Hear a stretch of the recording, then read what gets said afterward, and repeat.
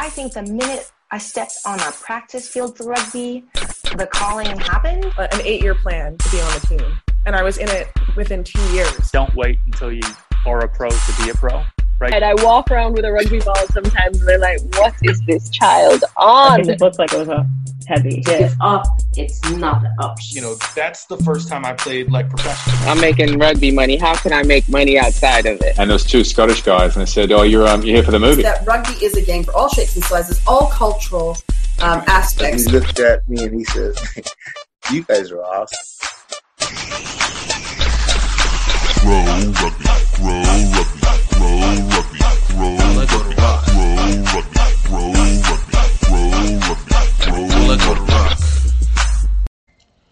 What's up, everybody? Welcome to another great episode of Grow Rugby. My name is Gift Time Ibelu, and this is the show where we speak to people about the opportunities that they have found, created, or taken advantage of. Y'all, we got another great show. It's bringing back the segment again, Developing Rugby Part 2. We got featured today Kyle and Tiana Granby, the founder of the BIPOC touring rugby squad. That's Black, Indigenous, People of Color touring rugby squad, Roots Rugby. We have Blaine Scully, former captain for USA Rugby Men, Rugby World Cup participant, and all-around amazing guy player. We also have Farrah Douglas, head coach for Mount St. Mary's, great conversationalist. Ram Eddings, the founder of the Grey Wolves, a predominantly black rugby touring squad, one of the first ones here in the U.S., that were strongly popular during the 90s and early 2000s. And finally, we have World Rugby Ref, Amelia Luciano, also commissioner for the Ivy League Men's Conference, Rugby Conference, and just some great information to talk to them. You guys are going to really enjoy this. But please, guys, before we continue on, don't forget to subscribe to this on YouTube. And definitely, if you're listening to it on Apple Pod, Spotify, or whatever the podcast station that you are, please go ahead and subscribe on, because we love giving you this information and making sure that you guys get to know what it is to be able to continue the development of rugby forward from a cultural, personal, financial, and of course, systematic method of playing, whether it's physical or whether it's coaching or whatever the way the industry is that you feel for it. And you guys also can find us on Instagram at Grow Rugby Show. And last but absolutely not least, guys, definitely check out one of our sponsors, Green Geeks. You guys can hit the link down in the description, and you guys will get 60% off your first year of a server. And this is something that we use religiously because of the fact that it not only it provides us with so many options to be able to create as many websites as we want, to be able to adjust and combine and customize to whatever we need, but it allows us the freedom to be able to earn for ourselves and to be able to take control over our own destiny, which is important for any rugby organization, player, or just an individual person who wants to be able to dictate the way that they are presented outside. So definitely go check out greengeeks.com, hit the link down below, and you will get 60% off your first year. And also, please don't forget to go check out Rugby Outlet Mall. Again, we're about to switch everything out. The culture's about to change. We hit you up with all the stuff that's needed to be able to represent rugby in the best way possible, as well as find unique ways to be able to stand out so that you know how to swag for the style that you believe in. So I hope you guys enjoyed this next episode. Developing Rugby, Amelia Luciano, Kyle and Tiana Granby, Blaine Scully, Farrah Douglas, and of course, the great Ram Eddings.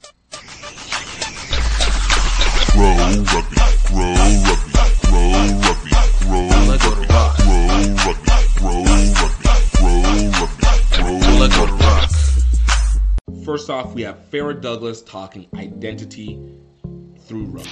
It's interesting because you're now still talking about at this moment, like now we have so much more insight into women's rugby. There's so much more developed, still a long way, still ways to go to where it should be, but far further than where it was, and particularly for that time. And this was early 90s or so, correct? Early this would have been 94. 94? 94. Yeah. So you're right at that early stage. So there's kind of two parts that I keep kind of noticing here of constantly entering and loving these super awkward moments that make you uniquely characterized while also simultaneously like also emblemating these characteristics that sometimes don't get churned naturally, and then you get to open them up and it's like just revealing it, you know. Like for you, is that been kind of like this game process? Because for you in discovering kind of a self in this, rugby created another variation of a self realization. Cross country in high school created kind of a self-realization. Having to switch out from soccer was a self-realization. There's these awkward moments that just open up these new doors for you. Would that be an accurate way of maybe looking at it? Yeah, I think it's a pretty good way to explain it. You know, it's funny that you say that, because in my head, the intellectual nerd that exists in there is going, yeah, because, you know, so I was a science major, and I eventually swapped over to a double major in English and African American studies. Mm-hmm. And I went to grad school for a bit for English literature, and then quite a bunch of times for the rugby bug.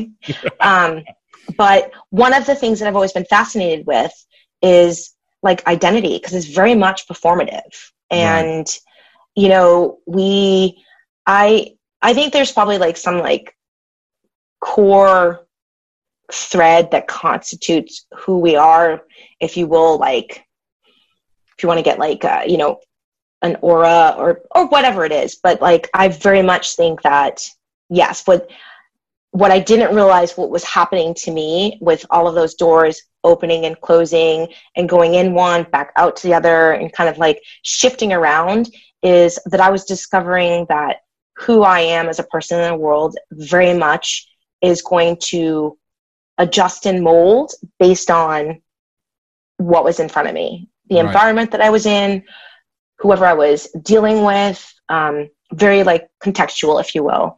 And so I think that what sports did for me was open up this knowledge that it took me a really long time to actually be able to articulate that was what was happening, is that who Farah was in the world was going to be performed differently at every moment of the day. The me in September would probably be different than who I might have been at the beginning of October. Mm-hmm. But the core of who I am was never changing. But I was always going to perform a different version of me based on what I was doing. Right. And I think that's what sort of the athletic shifting, if you will, as I was sort of discovering my likes, my strengths, the things that challenged me, is that that idea that identity is very, very much performative at its core. Is that part of the reason why you maybe selected African American Studies as one of your majors as well too?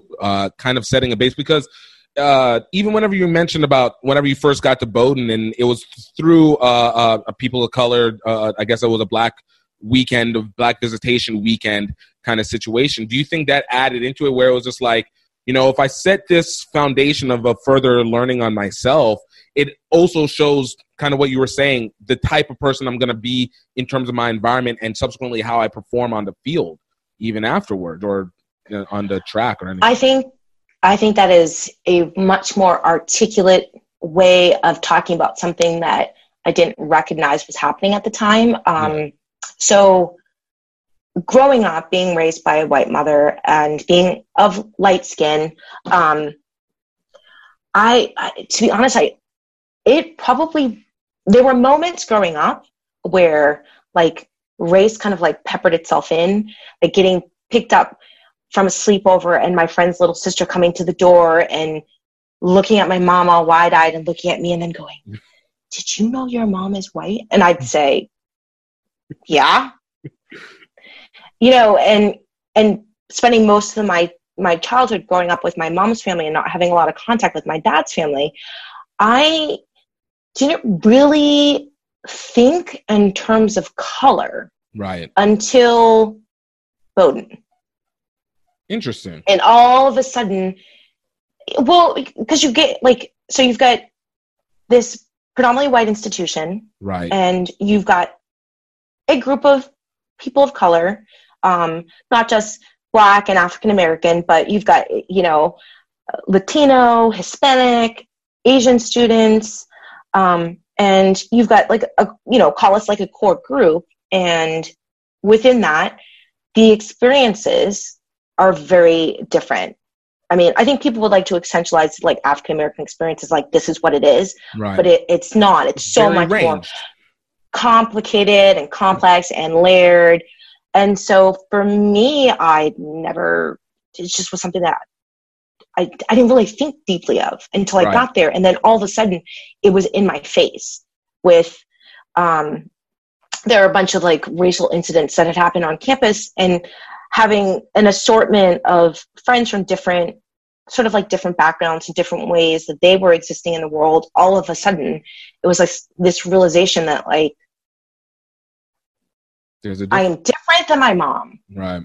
When I go out into the world, people will judge me based on the darkness or lightness of my skin, because, you know, you've got the inner layering that happens within the Black community The around colorism issue. colorism. Right. And that was happening to me in college. And, you know, I would talk with family members of my friends who would assume, because of the way I enunciated words or spoke, like my grammatical sentence structure, that I was white. I went and visited my best friend for one of our breaks, and she's Puerto Rican. Her grandmother yelled at me the entire break and was angry because I didn't know my language. And no matter how many times we told her I wasn't Puerto Rican, she would not believe it. You know, and understanding me. Yeah. And so all of a sudden it was like I was having this like identity crisis and awakening that was happening at the same time. And I think that's probably what, without even realizing it, drew me to African American studies. Right. We have Amelia Luciano, World Rugby ref, speaking about performing at an elite level and the expectations from your Well, the other thing that I always love is, especially when it comes to stadium games, is the feeling of it's almost like you can feel that energy in the air. And it's not like there's big games and there's just like, and especially at night, I think there's always that for you. And you've now had this on multiple occasions. We'll talk about it more, but when you have that, has it gotten to a point where you are kind of just used to that increased energy that's going into air as you're entering into a big game? Or do you still feel like you have to remind yourself to settle as you're going into these situations? Yeah, it's a little bit of both. So I think the bigger the game, the more likely it is that you're going to have those like nerves and the kind of jitters before. And I think it depends on the situation too. So if you can feel the stadium, like you were saying, and everyone is really into it, like when anthems are playing, that type of feeling to me is almost overwhelming. And so I have to do something to ground myself in that moment. And there are particular things I think about when I'm standing there listening to the anthems and trying to get myself in a calm kind of, I don't know, state, a meditative state. Yeah, almost meditative. Yeah, just being calm and clear-headed to start the match, because I want to give the best game to the players that they can have. Of course. You know, so when you were at that high performance camp, like what was it that stood out to you? Obviously, you know, there's a certain amount where it comes to reffing that is your foundation, which you were already getting WPL. You've been doing it for years. But when you went to that high performance camp, like what was it that you felt was so different? And especially the fact that it was focused specifically for women.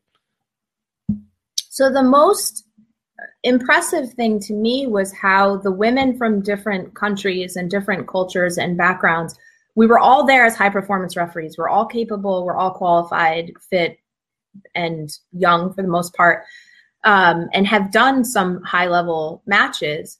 But everyone's off-field personality is so different, and especially based on culture. Like some of the female referees were kind of, it seemed like they wouldn't speak unless spoken to. So they weren't confident enough, or it just wasn't in their cultural characteristic. Yeah, exactly. To raise their hand and ask a question if they were confused. But if a question was asked to them, then the conversation would continue normally. And I had heard that people feel that way sometimes, but the way that I was raised and my personality doesn't fit that box. So I think that made me stand out in the group, was that I am a traditional American in that aspect. Gosh, you're so loud and aggressive.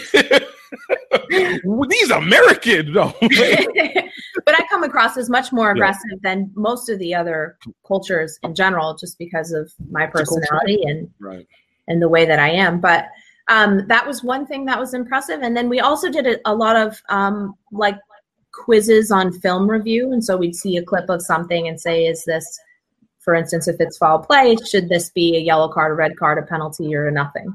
Right. And some of that was interesting because my calibration coming from rugby in the U.S. was slightly different than some of what they would do around the world and what the World Rugby trainers were suggesting. So it's been interesting to try and fit myself into a box that correlates with what what World Rugby is expecting, as opposed to what USA Rugby is expecting. That's interesting, because obviously we always assume that there is a consistency across the board. Maybe if there is a difference, you'd think it'd be very slight, but maybe not too much or just. But I guess it also makes sense to a cultural element, especially World Rugby typically working off of Europe and over versus US kind of being a little bit more introvert and then kind of working out. So, you have your own set of rhythm and rules that are going to go with the USA Rugby way of reffing to some extent, which is nice that there's a style, intentionally or not.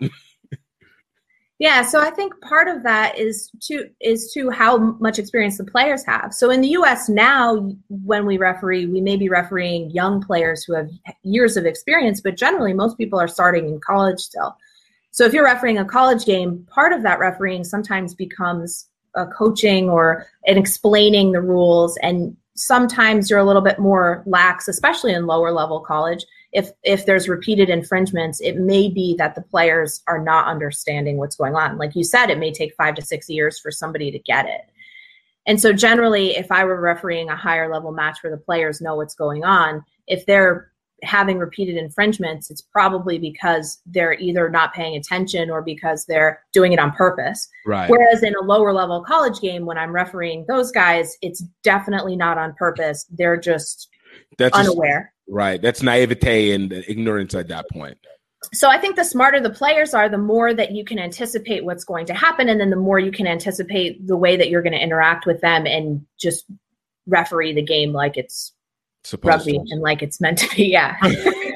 Kyle and Tiana Granby of Roots Rugby speaking about creating a culture that's bigger than just the sport itself. On this one, and it is the question, obviously, you guys got a lot of, which was, how do people become a part of this Roots Rugby movement, if you'd like to call it that?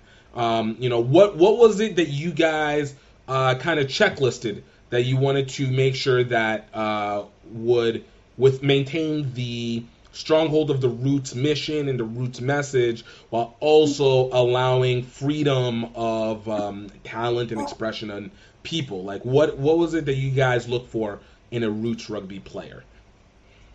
So this is something that is kind of been developing for us as well, what we actually want, like through our experience through this last year. Now we're sitting down and talking about what we want that to be. We can speak about at first we were just looking for positive minded people, obviously talented. We were hoping to do our best, but people that would gel and come together and not be problematic, just about good vibes and understanding what we're about. To start going to Vegas, when we first went to Vegas, probably about 16 of our 24 players didn't really actually know us.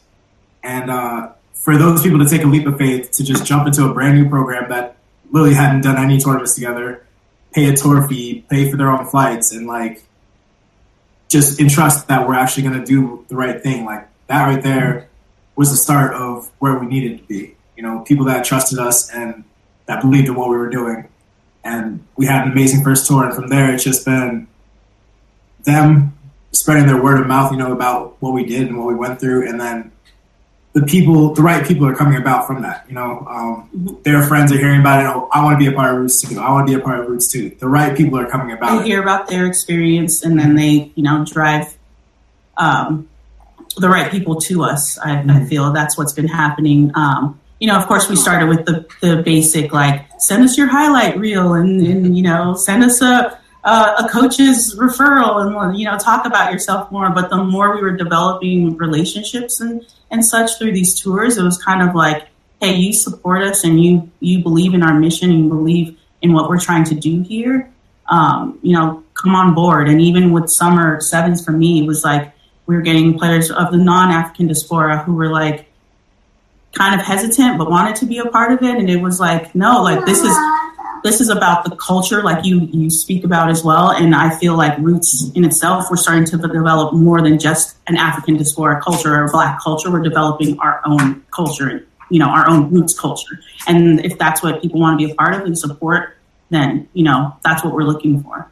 You know, I think that's real. And again, it goes back to obviously what I said, culture being the underlying concept for what rugby does, and I think what makes it different. So to not only step from, it's not even stepping aside, it's moving, evolving it from it just being a niche concept to being a customized and unique concept that goes, something that actually has an everlasting effect when it comes to growth and obviously how people will fit into it, because it's very difficult to create consistency unless people know what it is that they're expecting. So to be able to know that you guys have been able to see that and look forward to that is great.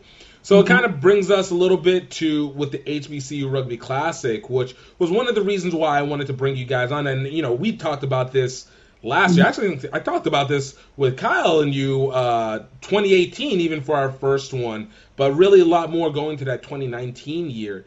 Was about the concept of culture. Culture was always everything, and culture and networking and that development. So, you know, you guys are coming into this. I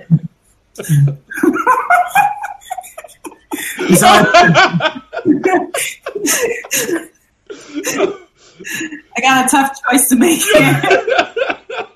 This is Charlie on the daily. Making it real hard. Choose wisely. I'm making it real hard for me right now. Yo. Boss lady in the making. I see it. Yeah. I see it. Yeah. But, you know, coming into this, obviously you guys are entering in. We're entering into an area where, you know, you're going to have kids as well as collegiate students, some who have played with you guys, high school kids who probably haven't heard about you and now having a chance to do. What are some of the things that, obviously you've touched on a little bit, but what are some of the things that you want to have expected from maybe next generation that could be coming in, even if that's, you know, 3, 4, 5 years or even just next year? Like, what is it that you want to be able to hope to express to the next generation as in their rugby journey and what you guys are expressing with Roots? Oh, sure. I think just first self-pride in who you are and where you come from. That's been one of the biggest comebacks that people are saying to us, that when they've gone on tour, you know, they brought their sense of pride back. You know, they want to go and say hi to other random black people on the street because they feel that connection more, that they should be proud of who they are and where they come from and the people around them. So yeah, just like our younger generation, just having more pride in who they are first, and then not being afraid to go beyond what their coaches expect of them. You know, most of them keep ending up on the wing and just feeling like they just need to run fast or run strong and hard instead of being able to learn how to kick, how to chip it over, you know, how to really pass, take that 10 spot. I want the next generation to just be all over instead of a prop, a second row or on the wing. And just so that they also just know that they have support. Now, this whole program has been built for them.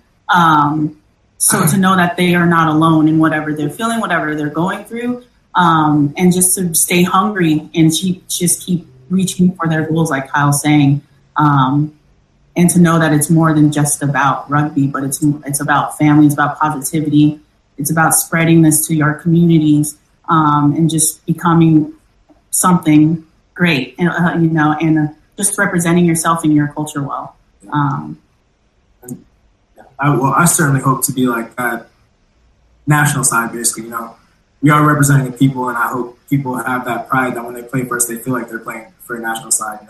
You can't always play for USA or Jamaica or something like that, but we're here to represent our people in another way. We're the subcategory national side. Just let it be known. Some people have been telling us like they're willing to hang up their boots for national sides to come and tour with Roots because Look, I've honestly been a big believer that like part of that is like the future, like maybe not the future because I guess it already exists, but like one of the elements that go with rugby that I've always been trying to figure out is, we find ourselves getting sectionalized into, the professional versus the club. But, like, it's the travel component of rugby that also it makes it very accessible, makes it very, maybe not accessible, but makes it much more unique again. It's kind of like, all right, I might not be pro in the classic sense, but if we're traveling to all these places, I'm developing this network. I kind of can make I can make my growth from there, and so to have these little components, you don't have to be a USA Falcons, you can be a Roots, you don't have to, I don't remember what the other ones are. There's so many animals. Like, have they seen our list of tournaments for the year? Like, let me go back for a second. Have you seen where we're playing? We got Rugby Town. We're playing against other like top club teams. We got Safari Sevens. We're playing against national teams. Why wouldn't you want to be a part of this? What's the difference? You're paying for your flights. Right, exactly. There's not the variation. You may as well enjoy it all the way through. I mean, if you're gonna pay, you may as well take the full effect. I just want to get a great experience. That way. Over the Roots. Blaine Scully, former captain for USA Rugby, talking about discipline and presentation. No, that's real. That's real. So I'm gonna step on that one a little bit later, but I want to kind of move forward from there. You had a great career at UC Berkeley, and let's also not take away the fact UC Berkeley is a great school. So there's a lot of of concepts that you were able to do. What did you end up graduating or studying at UC History. Berkeley? History? Yeah, because I thought I was going to go to law school, maybe still go to law school, but my folks are lawyers, so yeah. I thought I would probably be doing, which is like history. You just learn how to read, write, and make arguments. Like that's law. So. I was about to say, are you the guy that likes to research the most, or like to implement the argument the most? I don't know, probably somewhere in between. I can feel that. People have always told me I need to try and be a lawyer because I will make my arguments. I do horrible research. But I will get the concept, and I will be way through that. You will fight for it, yeah. There we go. We're going to get this answer. Might take a little bit. We're going to get there. No, so you go out from UC Berkeley. You have a great career at UC Berkeley. You guys got a couple national championships under your belt as well, too. Yeah. And then you enter into the USA Rugby program. That direction, that transition, what was that for you? Because, again, we're talking about another major leap in not just in what you're learning, but in not just your athleticism, but in even how your discipline and maturity has to be, because you're dealing with a much wider range. Yeah, I mean, I was fortunate. I mean, the game was a little bit different back then. So when I was at UCLA, I was going to USA Sevens camps with Coach Al Caravelli, and so I was exposed to sort of international rugby probably before I was ready and before I had a right to. But it was really important for me, and I first played for the Sevens team I think in 2009. so I was still in college then, and then played again on the last 2 stops of the circuit in 2010 as well. So I played 3-4 tournaments on the circuit when I was in college, and then also did Churchill Cup in 2010.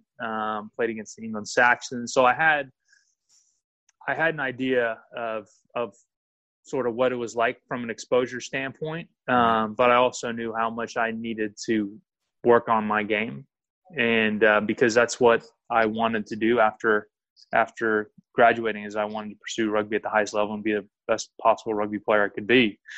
And then you're right, I graduated from Cal, and then ended up getting my first full cap at the Churchill Cup against Russia in the final game there, and then kind of made the World Cup squad as a bolter.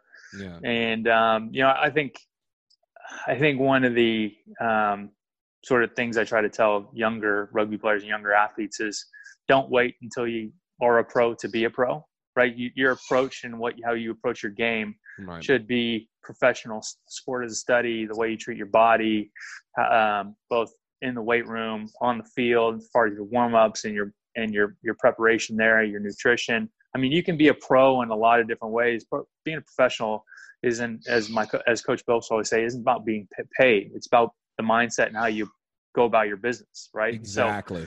So in a lot of ways, I was preparing as a professional and international before I actually was there, just because of me having clarity around this is what I wanted to do. And fortunate, I had some really important influences from Coach Clark, Coach Billups, and my parents as well, who were reinforcing what that looked like. And because it's all well and good to say that's what you want to do, but it's another thing to actually, with discipline, execute. Graham Eddings, founder for Grey Wolves of Rugby, talking about inclusion and addition in rugby.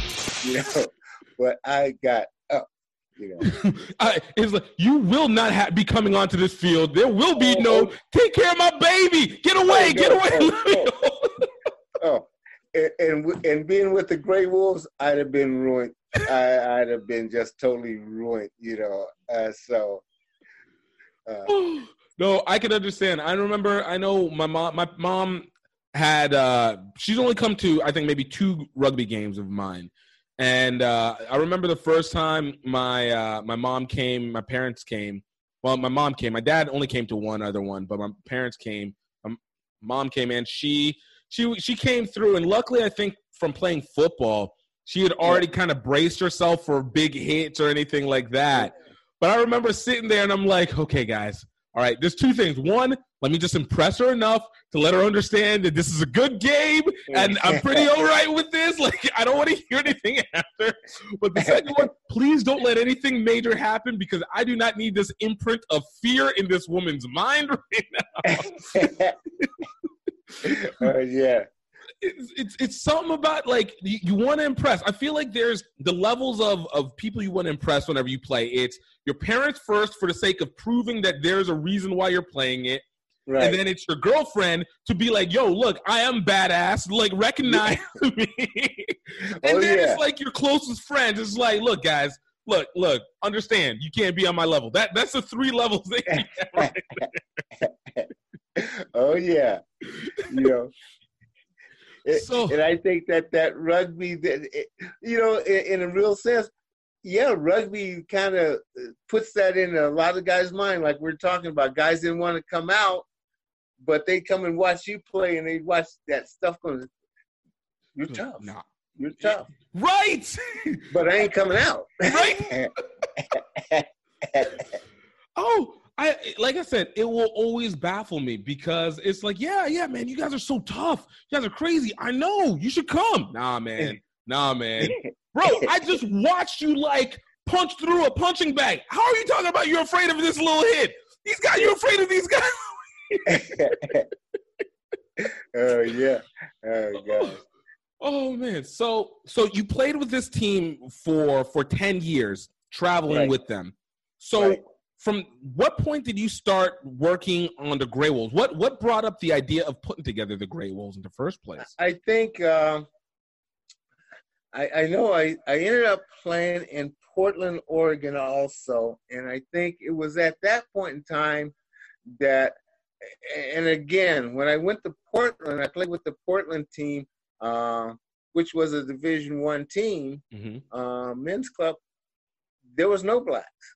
So Right. I was the only black on the team. Ironically, And the so- less shocking thing that I've heard. Yeah, you know, and I started thinking about it then, that, yeah, I mean, you know that black athletes can play the game. Right. And so the deal was, and it's a great game. You know, I mean, when you learn and all the stuff that goes on, it's a great game. And so at that point in time, I was like, okay, we need to do something. Right. And so that it kind of popped into my head to do that, and then it took me a while to actually get around to moving and to doing it. But I just realized that, you know, black and other minorities can play this game, and Right. in a sense, we were being shut out. You know, really. You know, I mean. There wasn't a lot of recruiting going on for minority players at all, you know, and it was just that situation. I thought we've been cut out, but we could play the game. If Right. we put our minds and learn the game, we could be very, very good at the game. And so that kind of started it. So was this It's did that come into fruition?